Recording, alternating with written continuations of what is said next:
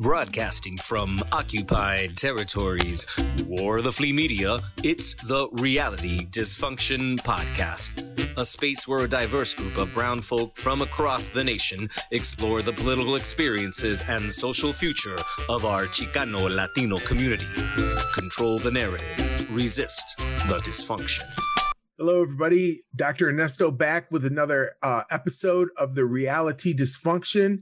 This week, I'm here talking with James Ortega and Ernesto Ayala, who are both, along with myself, members of the Raza Unida party.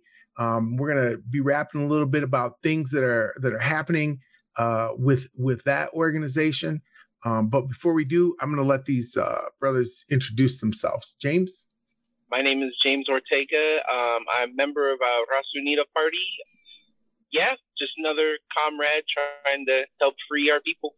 All right. Where are you based at, James? I am based in Portland, Oregon. Portland, Oregon. All right. Yeah.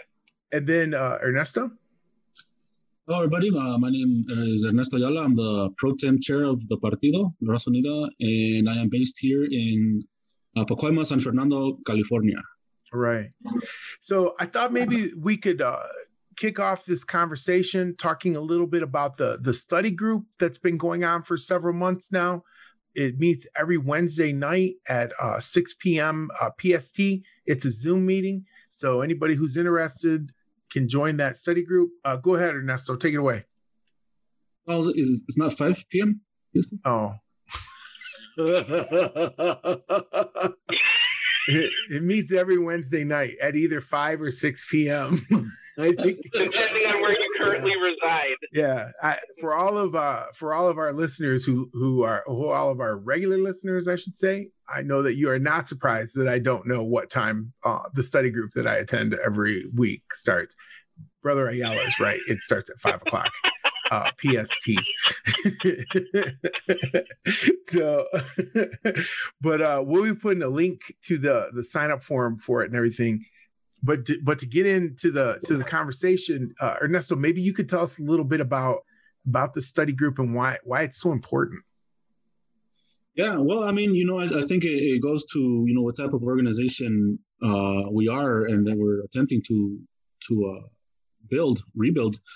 The Partido is a political organization. It's an organization that needs to synthesize, our history, everything from 500 years till now, and world history, where we fit in the world. To do that requires a lot of study, requires a lot of dialogue, or what they call, or it's called dialectic with other compañeros. We have to, work on the mind. It's not just like, you join any group or club or whatever, and that's it.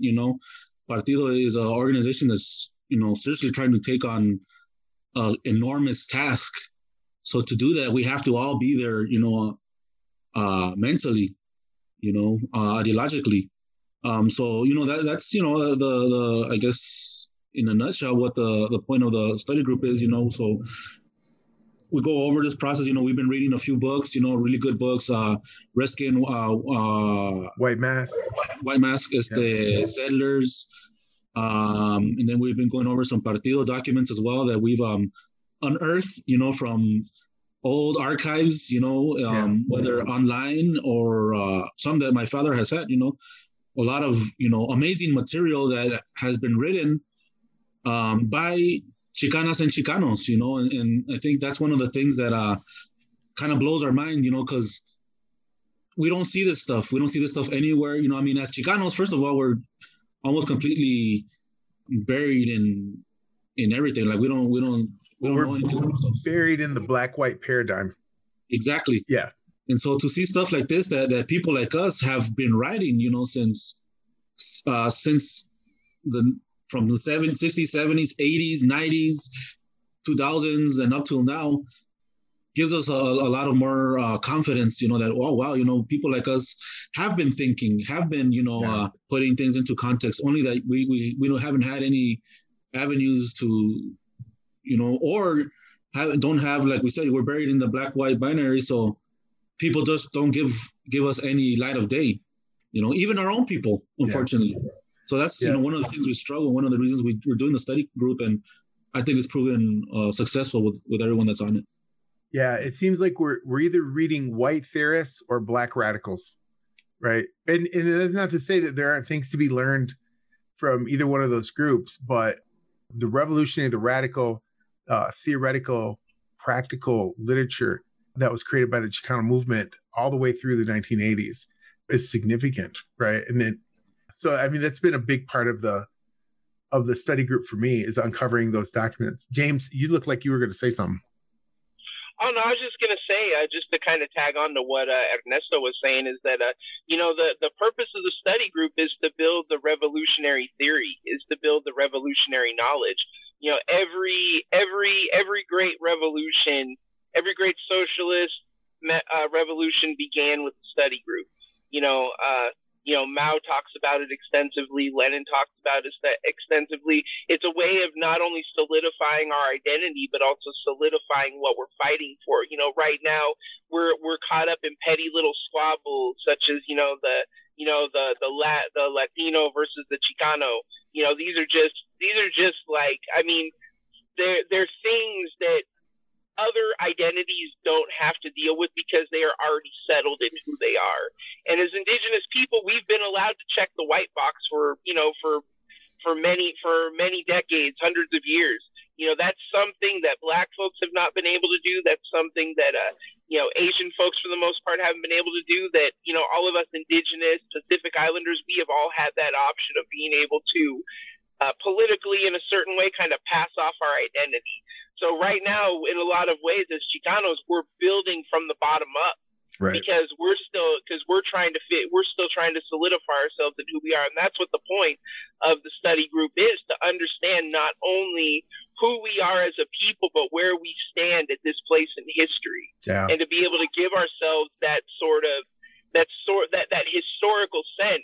It's kind of like it's like being a saxophone player and only knowing the note that you play. But until you actually study the music theory, you don't understand. You'll only understand just playing that note. You won't understand where that note fits into the greater scheme of things. And so, so I mean, with all the books that we've read, Settlers, the Huey. Was it the Huey Newton Reader? All this stuff, all these things are building up that knowledge for not only us to understand, because all these thinkers have given us, where the movement is at a certain time and place. And so it's giving us a better footing at where we sit now. So, so for anybody who is interested in a way of thinking that lies outside of the settler colonial binary, that speaks to our needs as indigenous Chicano, this is what the study group's about. Yeah. I mean, I can tell you all that for myself, my involvement over the past several months in, revamping and revising and bringing back to life in some ways the Raza Unida party have been transformative for me, right? I mean, this is work that I've been thinking about and wanting to do, for most of my adult life, and to really, be able to be with a group of people, who are as serious as I am, about learning and about, making this a political reality is, I don't use this word a lot, but it's like a blessing, man. I think people overuse that word, to be honest, but it's like a blessing, man. I look forward to Wednesday nights. Yeah. Me as well, same here, man. There's a lot of good people in the group, I think that one of the other things that's really interesting about the study group, and I know that Ernesto had touched on it, briefly in his initial remarks, but the study group is ongoing, right? I mean, and I think it says a lot about what Raza Unida intends to be as an organization, right? You don't ever graduate from the study group, right? That's a basic requirement and responsibility of anyone who wants to be a Raza Unida member, is that they have to participate in the study group, right? They have to learn. They have to keep learning. Yeah, I don't know. What do you think about that, Ernesto? Yeah, I mean, I was just thinking right now that how you were, saying, and if, I mean, it's not to, I guess, I mean, maybe we should put ourselves on a pedestal, but I mean, as a group, not individually. But, if you think about it, I mean, every group of people on Earth, have their thinkers, with intelligentsia. Every group, even groups that are not officially recognized. I mean, look at the Palestinians. That's a perfect example. Yeah. I think there's so many similarities that we could learn from the Palestinians. They have their thinkers. Those are the people that are, like we said, they're looking at their history. They're looking at their place in the world, going all over all this other stuff, developing, like James said, developing that ideology. A lot of people don't understand, that's what we're attempting to do. And I think it shows, it shows that the Chicano people, the Raza here in what we call Aztlán, is a group of people with a unique identity, a unique experience. If that wasn't true, then, all these fights that we have, online or offline or whatever, over identity, like James was saying, they just wouldn't happen. Yeah. And the fact that we're attempting to build, or we are building, this organization, this organization that I mean, again, I don't like putting ourselves on a pedestal, but I think you guys deserve that. That's all right, brother. This is a safe space, man. Safe space for that. Yeah, okay. you can put us on a pedestal if you want to. Yeah. Well, I mean, think about it. We're building this organization that as for Chicanos, has been recognized by Palestinians, has been recognized by Irish, by the Irish struggle, has been recognized by people throughout Africa, in Mexico, sent delegates to Nicaragua when the Sandinistas first came into power.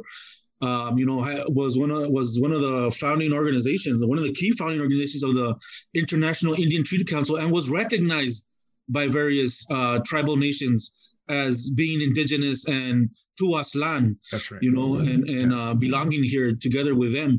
And I was on another podcast this weekend also with I call her my tia. She's my tia. I grew up, knowing her with Zuri Pambeli from the All African People's Revolutionary Party. And we talked about this long history of them recognizing, La Raza Unida as a legitimate organization of the indigenous people here, of Chicanos, Mexicanos, and other indigenous people.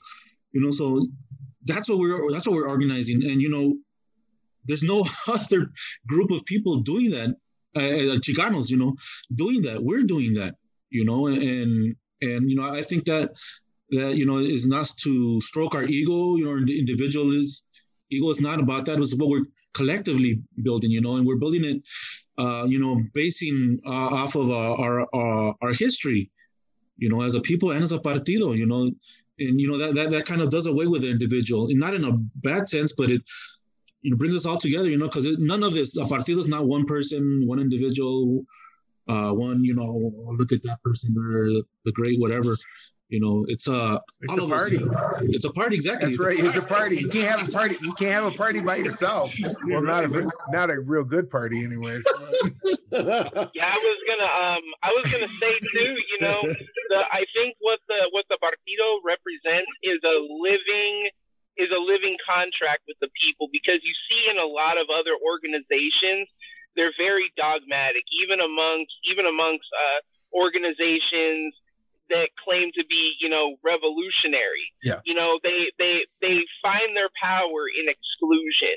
So that's why we have a lot of breaks in our community. Our queer raza is a really great example. Queer and trans raza. The idea that some people will refer to certain books that have been published since the 70s as a way to be able to say, like, well, if we're gonna go back to being indigenous, then so and so said that they didn't have queer people in our tribe, or trans people didn't exist then, so why should we recognize them now? Or the which is Raza a Unida, fucking stupid thing to say.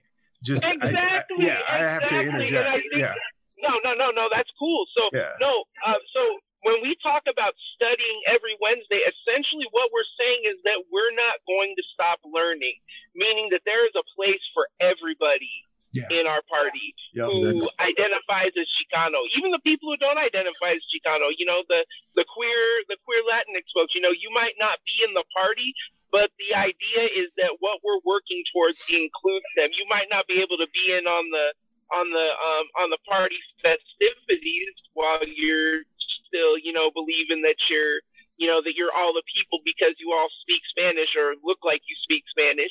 But it's the idea that when we talk about a study group, it's that we're constantly learning, and so we have such a diversity of voices within the group. We have queer, we have straight, we have lesbian, we have gay. I mean, we have those white voices available to us in the group, and we do. We have white.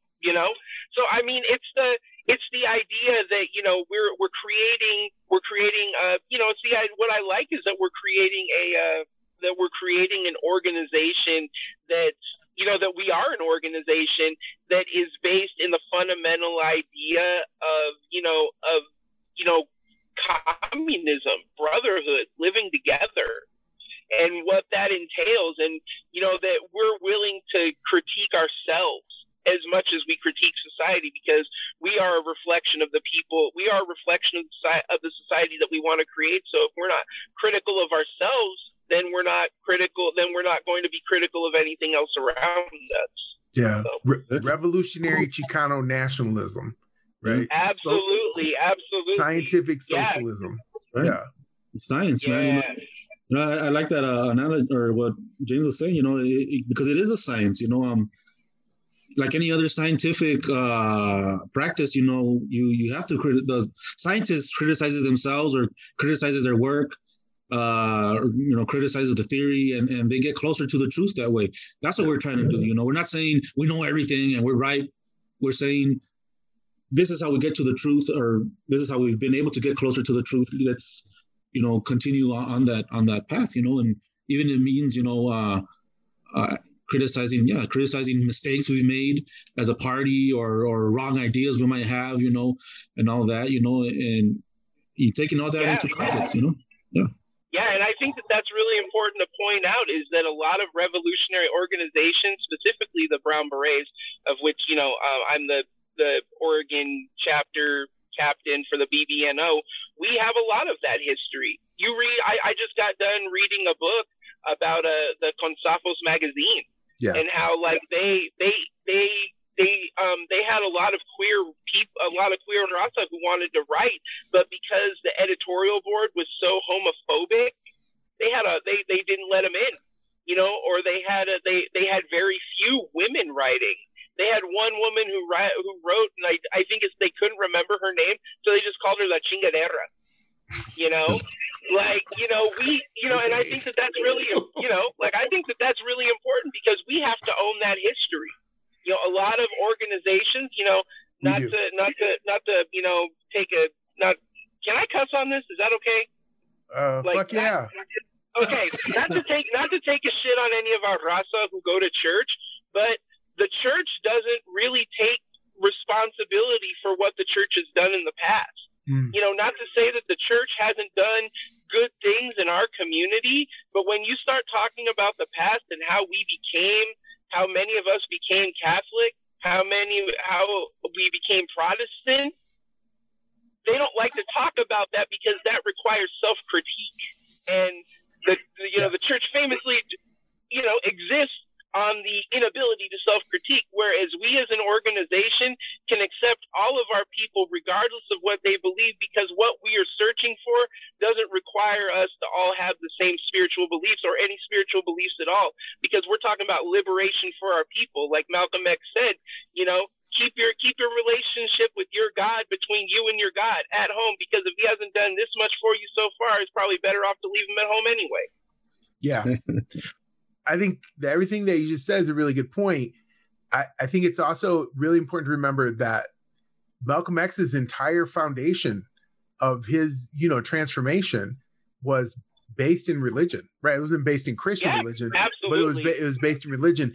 I think that, I don't consider myself a Christian at all. I grew up that way. And so I think that when I decided to stop calling myself a Christian, I did that within a very informed context, right? Like I feel okay about being able to say that. And I also understand that it's not totally a knee-jerk reaction. What I also understand, though, is that in terms of like this project, that this conversation that we have, when we talk about revolutionary Chicano nationalism, right? And then we talk about building a party, and we talk about building a nation, right? We have all these conversations around Aslan that we have to make room for. And I'm not saying that you're not, James. I'm not saying that at all, because we've had these conversations, right? You and I have, and I feel like I have a good idea where you stand on this. But religion is always a part of a group of people's lives, right? And so, like, thinking about what that is. So, like, for instance, just yesterday, I met with this young brother who lives around here, who's getting ordained as a Methodist, I don't know, like a pastor. I think that's what they call them in that church. Pastors. He's Chicano, Mexicano dude, right?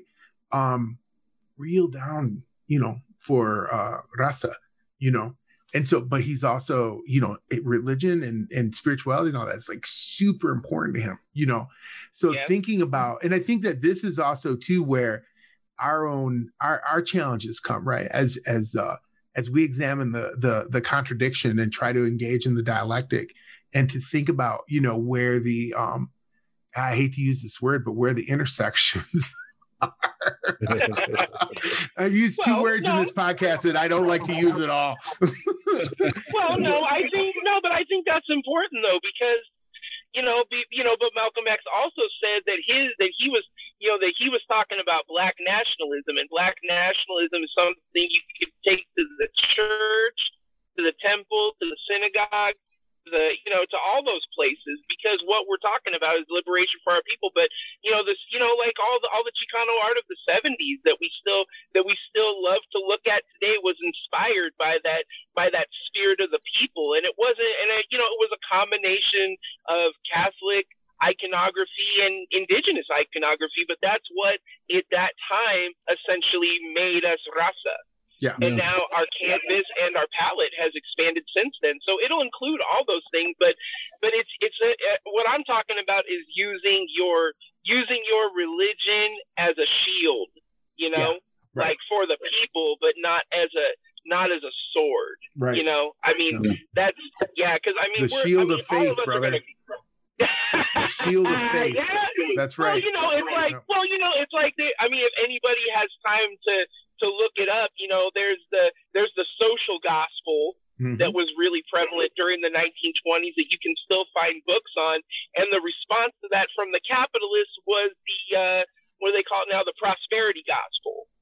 So you have that thing where and that's why I talk about the church, is because the church in a lot of places, especially throughout our history as Chicanos, has been paid by the people who oppressed us. If Occupied America is a great example of a book that talks about that, where the people who ran the orchards and the fields that we worked in order to pick vegetables, those agro businesses would pay the pastors to stay out of political affairs, so it's like, so they used the thing that drew us together as a people and used it as basically like using it to make us step on our own, to hurt ourselves rather than help ourselves. So in being critical that way is really what I was talking about. Yeah. So, yeah, for sure. But I think it's a good conversation, because again, in thinking of what we're attempting to build, it forces us to think outside of the individual, and, I personally, I'm atheist. I don't believe, I don't believe there's a reason to believe in any higher power, anything like that. That's me, right?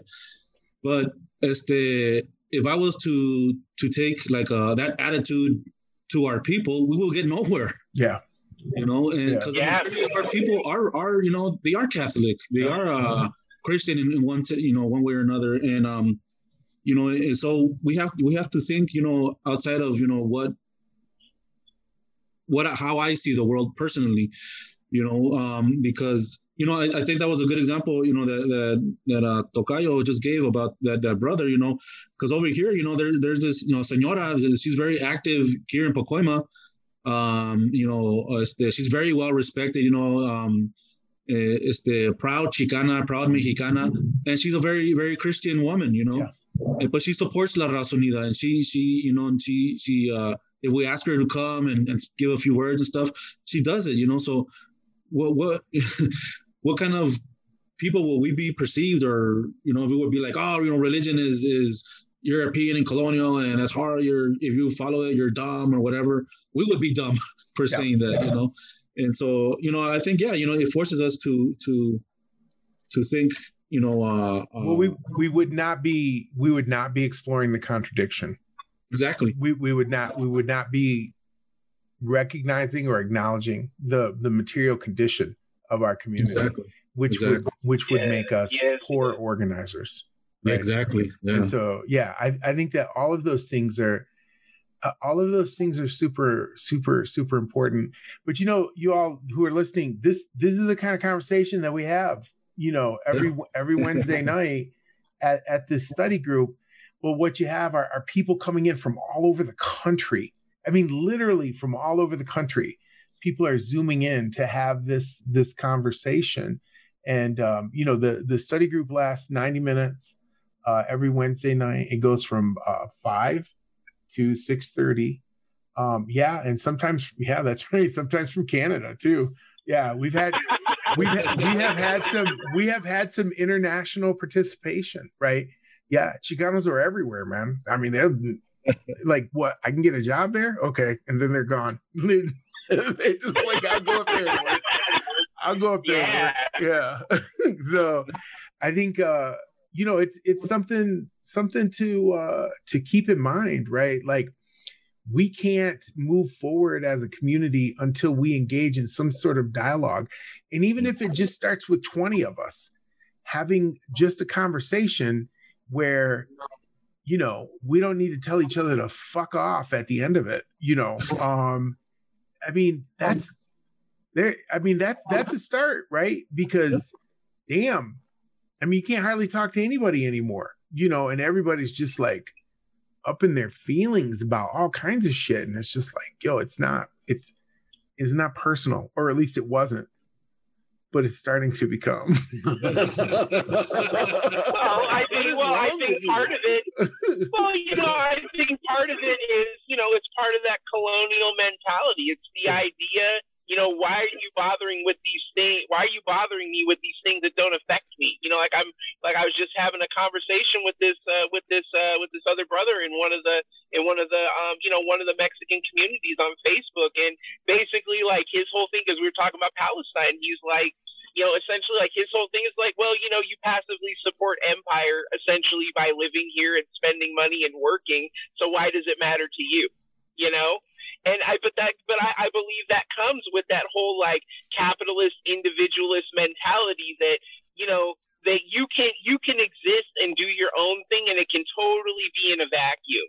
Like what you do, unless it goes against, unless it plays into the grand scheme of the empire, like, it's frustrating because it's like, Ayala was saying, there's a lot of things that we as Chicanos can learn from the Palestinians, because, there are people like Ayala said it at the last Wednesday we had, the reason why they're able to be so strong as a people is because they understand that they're Palestinian, that their relationship with Israel is what makes them Palestine, and that they're not calling themselves separate from the rest of the Arab world. It just happens to be where they are right now at this point in time with the colonial relationship we have. They have. And that's what makes us Chicanos. It's our relationship with the U.S. empire at this point in time right now where we are. Chicano isn't even, like, a lot of us are indigenous. You know, like me, I didn't grow up speaking Spanish or even in the culture. I've had to learn myself. I've had to teach myself, you know, but there's a lot of us who are Chicano, but it's because of our relationship, not necessarily our genetics, but our relationship to empire that makes us Chicano. So we have a lot of brothers and sisters in that struggle. So that's right. That's word. Yeah. That's all I got to say is word. All right. Well, on that note, you're absolutely right, bro. It's about our relationship. It's to empire. That's a good way to put it, man. I think because it also answers back all these other people, you know, who are all like, oh no, that's not who we are. I mean, and it lets us know right away that they have a different relationship to empire, right? They don't see themselves the same way. And I think it's particularly shocking, you know, and I've been doing a lot of writing lately. And it's one of the things that I was writing about yesterday was just how this whole, this counter assault, this charge against Chicanismo is being led by young Chicanos and Chicanas, right?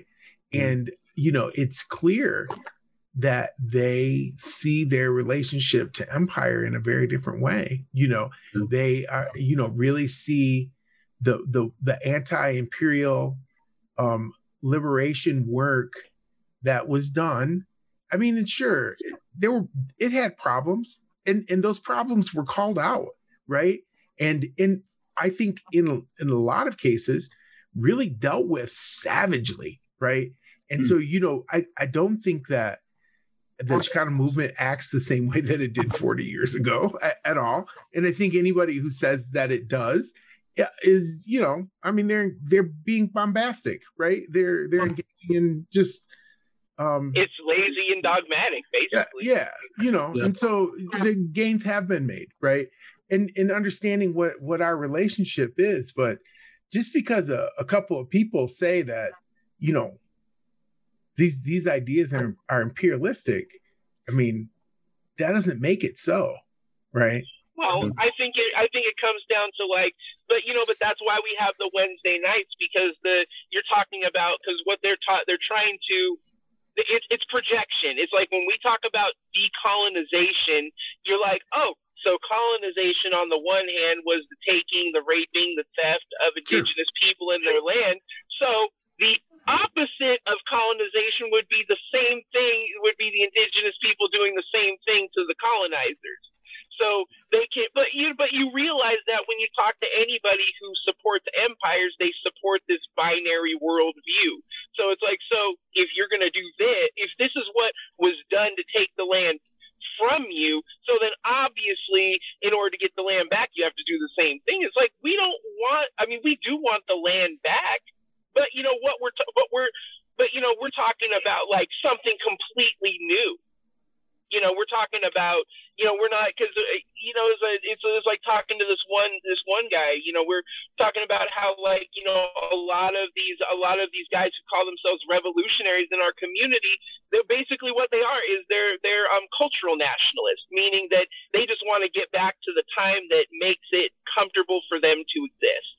You know, so they're not interested in all of the necessary work it would take to really free our people. They essentially just want to kick the white man out of his bed, out of his car, you know, all this stuff, and they want to take and they want to put them in that place. So, you know, they want the master's car, they want the master's bed, they want the master's wife. You know, they don't, you know, but but that's all they want. That's it. That's where it stops.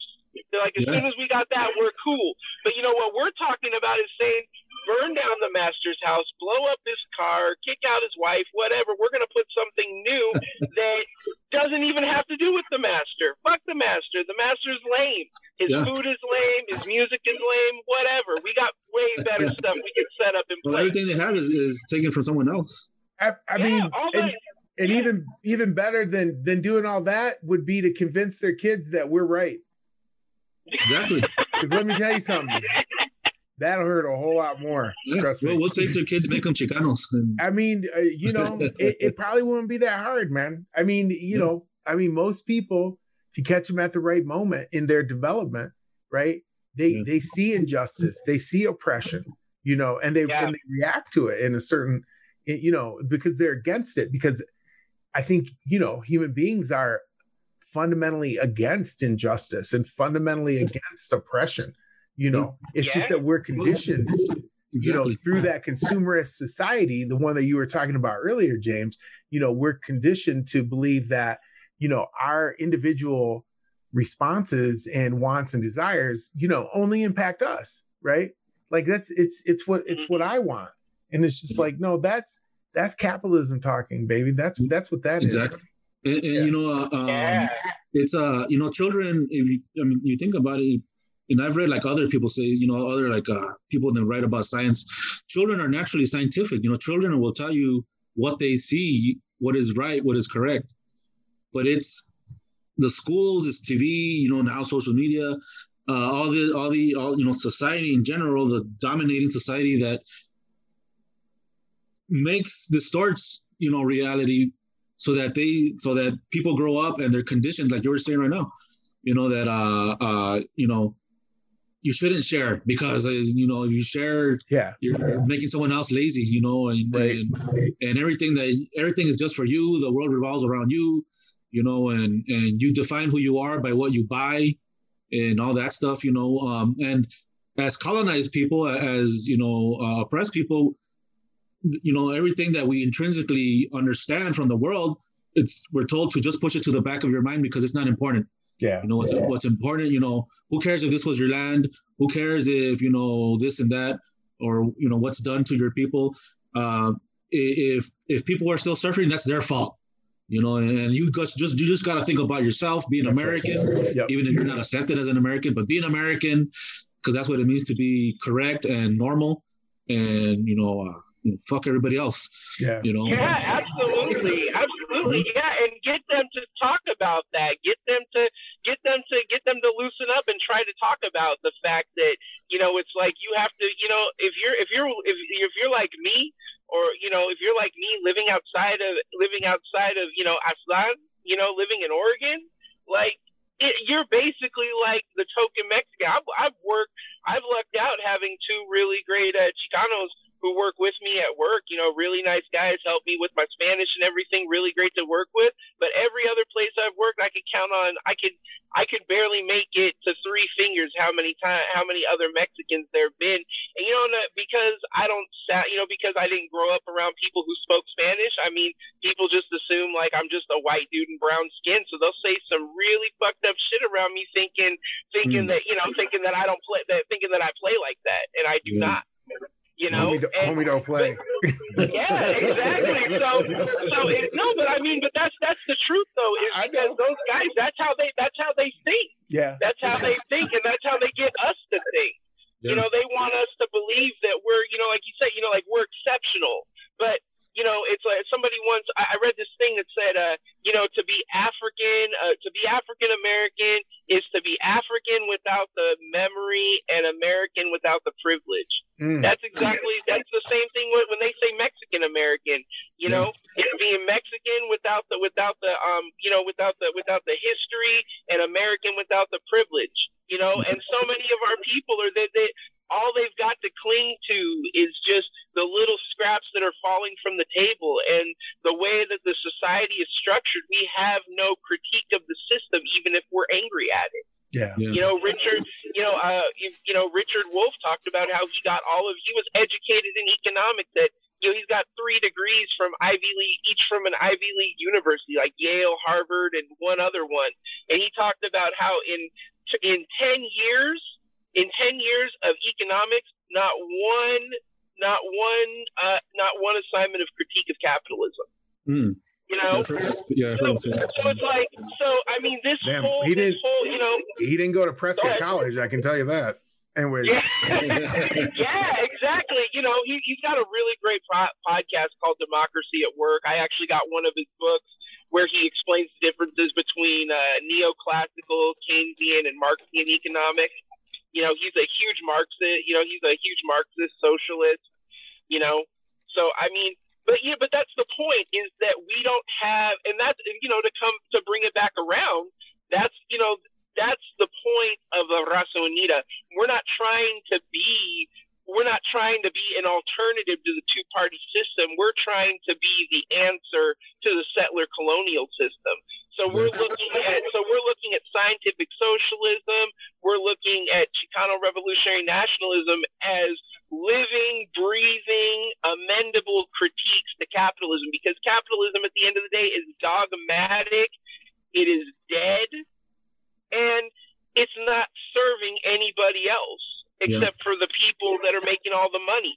You know, we as a people, we pride ourselves on working hard, but we never stop to think about who we're working hard for. Mm-hmm. You know, even the guys that I work with, super nice, super wonderful, loving people, but they're like, you know, they don't want to miss work because, you know, I just had one dude whose wife is sick, and he talked about not wanting to miss work because he doesn't want me to think he's not a hard worker. It's like, no, man, you got to take care of your family, you know, familia primera, you know. You know, and he's just like, you know, but he taught, you know, a lot of our people talk about working hard, but they don't want it. But you start asking them, like, well, who are you working hard for? Like, I get that you're doing it for your family, but who are you really working for? You know, who are you expending all of your energy to make pennies on the dollar for? Right. You know, and that's what we're about. We're saying, no. The people who the people who work the land own the land. Yeah. You know, Zapata, you know. Yeah. And to bring it back, you know, to what we had said earlier, or you had brought up earlier, you know, about the other study group is, you know, we're analyzing our relationship to this colonizer at this point. We're not just making stuff up or pulling, you know, Chicano out of a hat of different identities or something. You know, we're saying, you know, this answers who we are, you know, in a scientific manner, you know. So, you know, understanding that, you know, because of our relationship with U.S. settler colonialism, with imperialism, obviously at one point in time in the future, we're not going to have that relationship anymore. That's right. And then we'll become something else. Yeah. You know, that's part of the dialectic, right? That every process transforms itself into its opposite, you know. Exactly. And so that's the thing that we hold on to when we think about what it means to have a material analysis, right? That there is no such thing as forever. There is no such thing as a static situation. Eventually, we will arrive at the place that we want to be, right? Yeah. It's a question of how we get there. Hey, you guys, we're out of time. This has been a great conversation. I want to, you know, encourage everybody who's listening to click the link in the description below. Sign up for the study group. We hope to see you all there. This is The Reality Dysfunction.